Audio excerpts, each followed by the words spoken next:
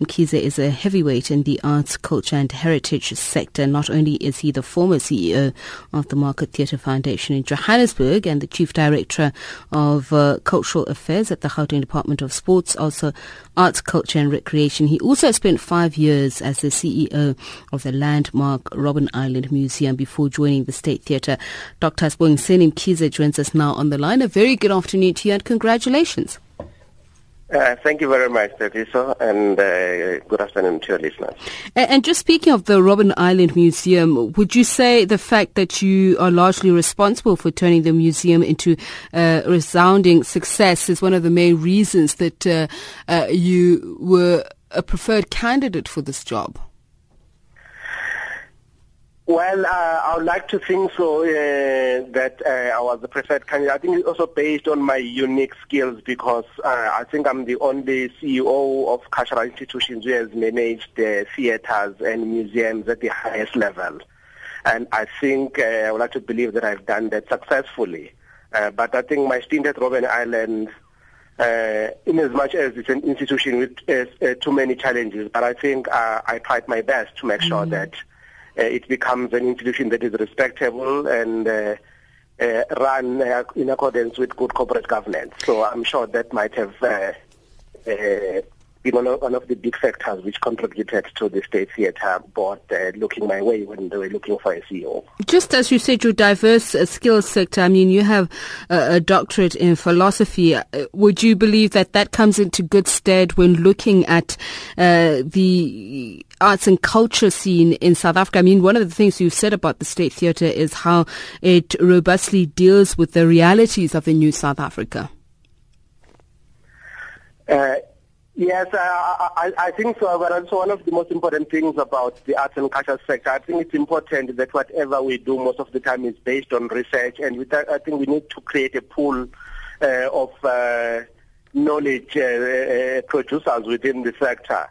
Hence, I was driven to actually study and just understand the one aspect of the humanities, which is history. And it's very so important for the kind of job that I do, because at my level, you need to be able to apply critical thinking skills and also be able to meet deadlines. So I think studying and researching, I think helped me a lot in terms of being able to carry out my duties as a CEO of cultural institutions. So let's talk about your new role. I mean, you've got a particular interest as a historian in the socio-economic and political history of South Africa's 20th century. And how will you use that to at least extend interest and even access to the arts for the majority of citizens of this country?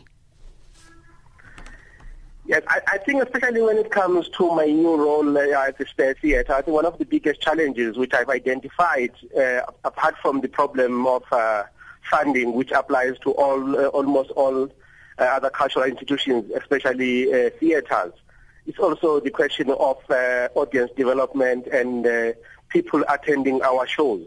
I think this points to a challenge because I think if one looks at the kinds of shows that are presented at the State Theatre, they are not different from the shows that one will see at the Market Theatre, but the challenge is how do we make ourselves relevant to the communities around us and present the kinds of shows that appeal or that attract a diverse audience rather than maybe people only associating us with a particular kind of theatre, and therefore we might end up missing out or we have other people losing interest in us. So I think for me that's going to be my biggest challenge, to make sure that as the State Theatre, we try by all means to make sure that we increase the audience, because there is no point in presenting beautiful theatre but very few people come and watch it. And as I said, there is all these socio-economic issues and also the history of the theatre itself, how people still associate it with the history of the past, pre-1994, when actually a lot of things have changed, and it has actually contributed also in transforming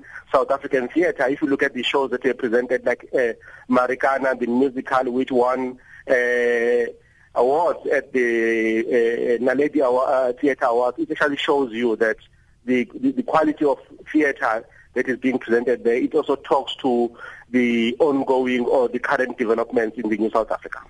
Just finally, what are you excited about in terms of your new venture? What is exciting about the arts and culture scene that you would like to share with South Africans? Yeah, I think what is exciting now with regard to arts and culture, apart from the fact that we are at a time now, as I said, when there's all these exciting things that are being presented, especially for the State Theatre. We've already completed our program for next year, and we have already shared it with the public, so which is very exciting because it means we can plan in advance. I think the only challenge now is to make sure that working together with government, because we are also a cultural institution, we start looking at the issue of funding in order for us to be able to have that freedom to present the kind of shows that we want.